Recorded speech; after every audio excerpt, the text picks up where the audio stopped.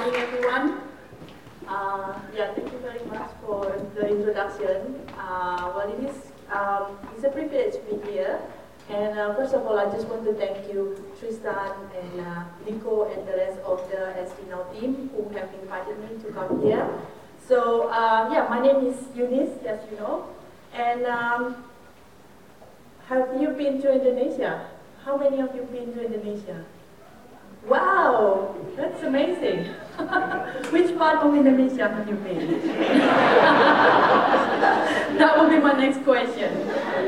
Have you been to Sumatra? Bali? Okay.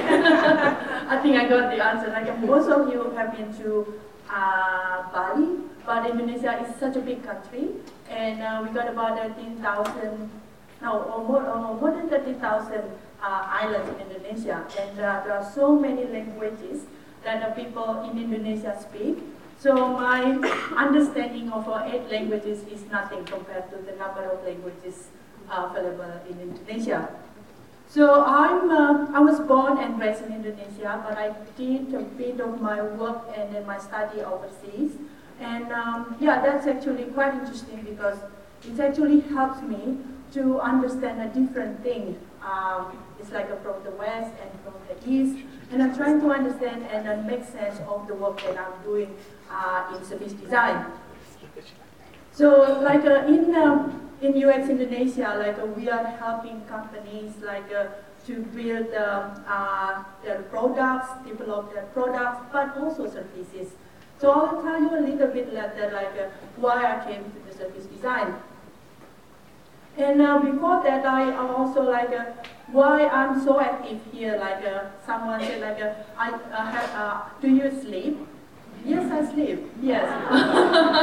But sometimes I'm confused which part of world I'm in. But I really I used to be in academic, but then then I moved into industry. But I never actually really leave academic. I do a lot of research still, a lot of social impact research, and also doing a lot of growing awareness. It's non-commercial thing, helping people really to understand what design is. The first keynote speaker, saying that, there's sometimes a lot of time people say, I know about design, but what kind of design do you know? And I feel that it is my responsibility, especially when talking about Indonesia or Southeast Asia country, to grow awareness, to really help people to understand what design is, how we can apply design in the work that we are doing. So my service design, today I'm going to tell a story. I'm not going to have all these theories and everything. I'm telling a story of what my journey, how I become UX designer, customer experience designer, service designer, whatever it is you call. I don't really name it. I don't really have a real title on that one. So I did my service design work back in Denmark in 2003.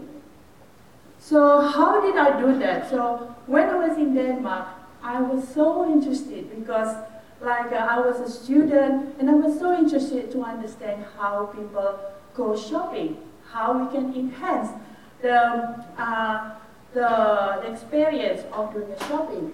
So I did an ethnography in the retail industry. But what happened, when I said to my colleagues and then everybody in the group saying, you're really wasting of your time.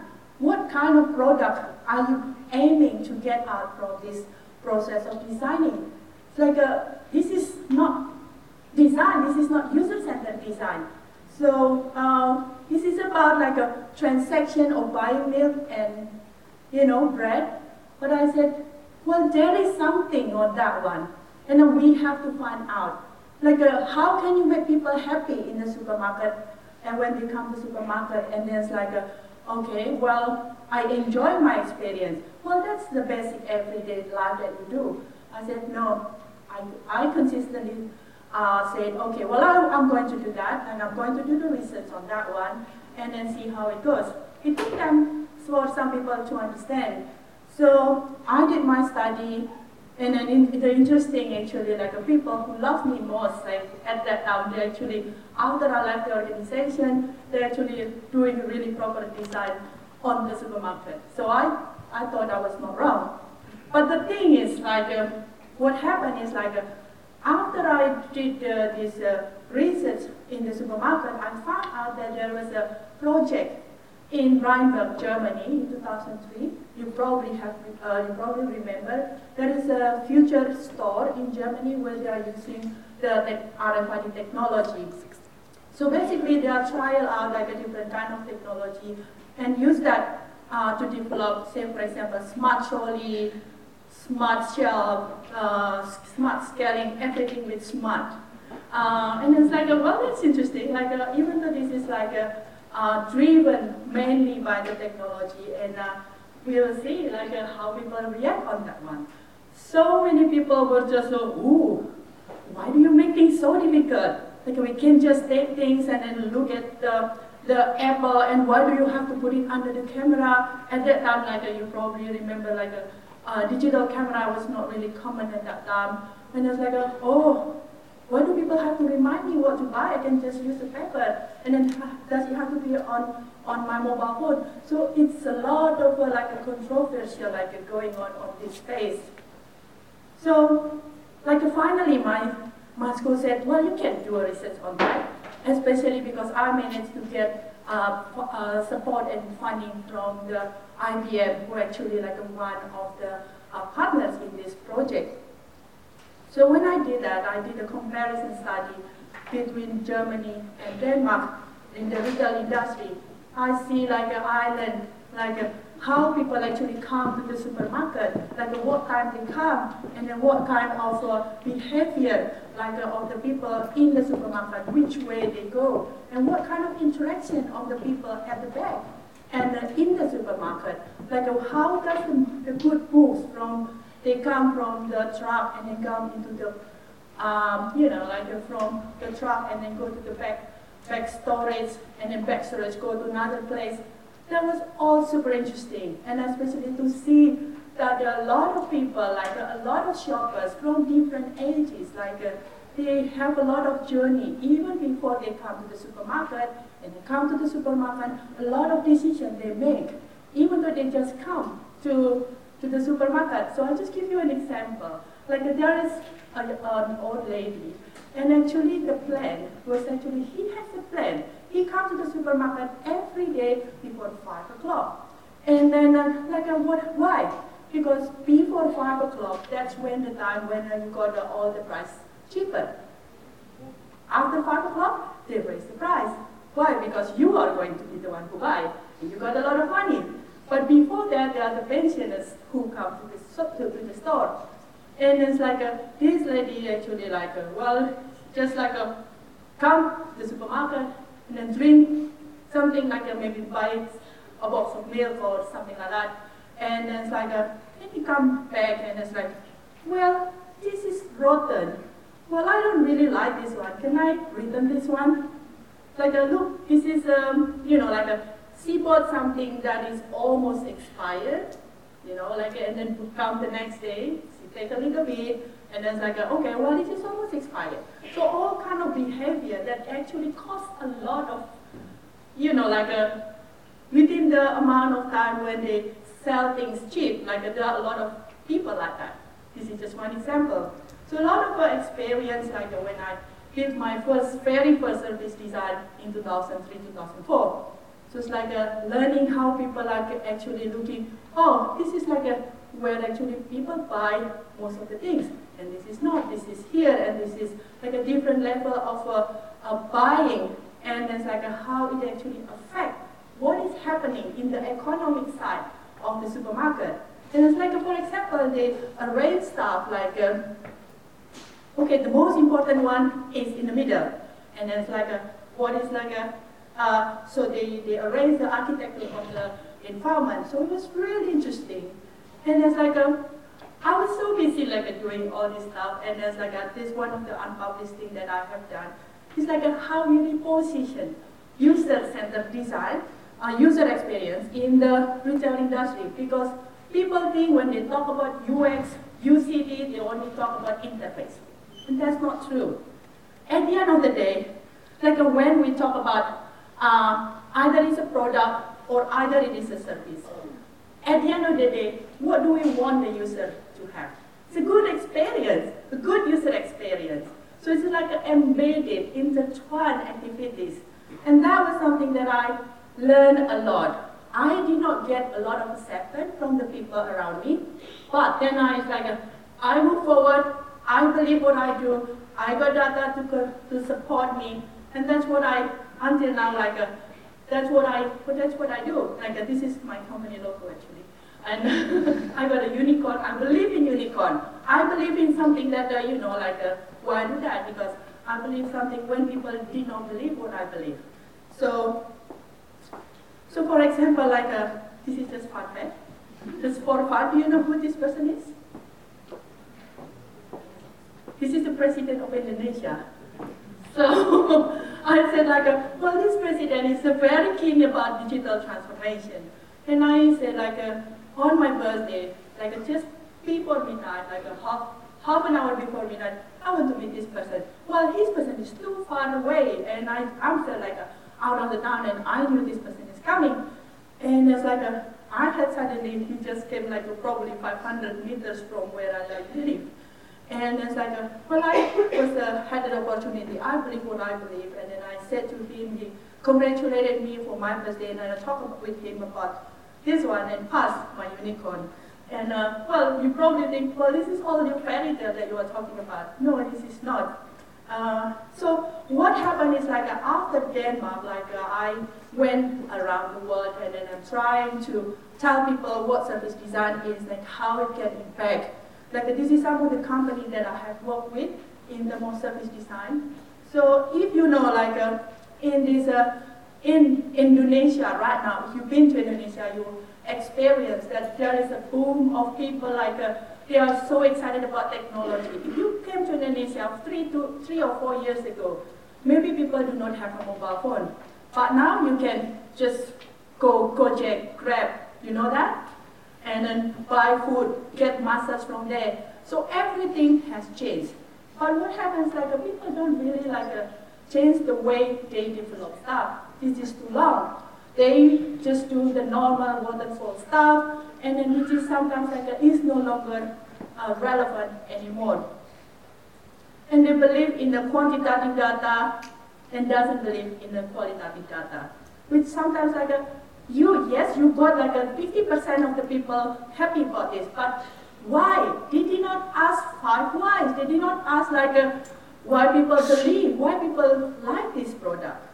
And that's what happened is there are so many products that fail. But it's probably the feeling is not so much because a lot of companies, they got a lot of funding, and there's a failed one, I still have 10. So that is the mentality. So I'm as a Google Certified Design Sprint Master. I use this one as one of the working framework, but I don't say this is working for everything. So I'm working with a lot of clients on this one. And then, Jack Knapp is suggesting a lot of stuff for us as well. And, but when it comes to Indonesia, does Design Sprint really work? This is a big question. Because if you learn about Halstead, how people, the cultural differences, and how people react, how people talk to each other, that is something very, very interesting and deep. And when I try to do Design Sprint, I always aware of what is these cultural differences, and I see how we can make the best of it. So because people in Indonesia, for example, they are so shy, they are so respectful to their, the boss, they would not say anything about if there is something wrong. So sometimes you miss this transparent communication, which is very different from what we are here used to have in Australia. But it's Design Sprint and other methods that we use is helping to democratize the opportunity and help people to negotiate in a way that people don't feel, oh, you are talking back to me. And then also when we do Design Sprint, for example, this is the first opportunity for people from a different perspective. come with all the data that they have in their hands, and then starting to argue, starting to see, okay, what is wrong from here?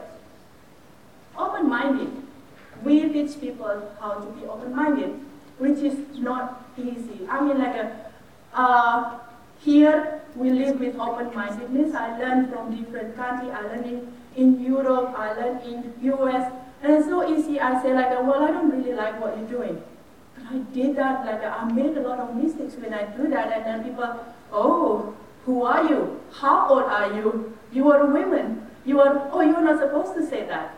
That's really something quite interesting, to be someone in the field of technology, and you are female, and you are, there's a lot of issue. And we got all set of tools, but we need a framework. And then it is important to have a framework that you customize to the needs of where you are doing your work, what you are doing in serving the your users. So the first one, we need to work in a way that it is integrated. We are not supposed to silo what we are doing, or you are just doing the interface, you are just doing the surface, you are just doing this one. We work together, and we may have to make sure that happens in our workplace. The second thing that is very quick that I would like to share is we do a lot of a government project where we actually involve with so many stakeholders. And the things that what the government wants is to embrace these people, making these people's life better. So for example, this one, how they can help to build knowledge for these people to, to grow better, and then making a better crops for each year. So learning from what we have learned again with the framework from theory from Hofstede, we try to learn why people do not communicate, why don't they talk openly, why they believe in someone. So it's a power distance, collectivism versus individualism. So people will not be brave enough to say, yes, let's do something different, let's make this app. So that's why if you just come with your app coming to Indonesia, it's I would guarantee it's not going to be successful. You need to have a power of collectivism. People believe in you, people agree in you, and then the power of word of mouth. So we do a lot of negotiation, we do a lot of lobbying the government, the people, and then trying to really understand, fleshing out every idea that they have. One thing that is quite interesting, when we do user research, you see from all these photos, something quite significant here. Do you see that? What is so significant from all these photos? The face? No, not just the face. Everyone sitting down, that's right. Yes. These people, when we do the service design with these people, they are, most of them, they are a low socioeconomic. They are not, they don't really have a belief that they can be staff. So what we are doing is we're trying to sit down, and then we're trying to listen to them. When we do that, that's where the magic happens. That's when they say, oh, don't do that. No, it's okay. We want to learn from you. What do you think? He suddenly feel, oh, I'm not afraid. I'm here as an expert, and I want to teach you what you want to know. And that is one of the power of you diminishing the power of distance, making people to be more open and transparent to you. So this is some of the things that we do.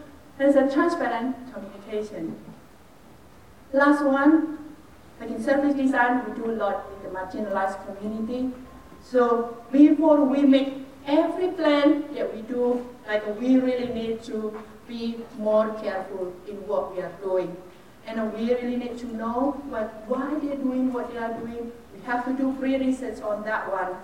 And then what we find, it is interesting, is the participatory design activity. We help them to be part of the design activities.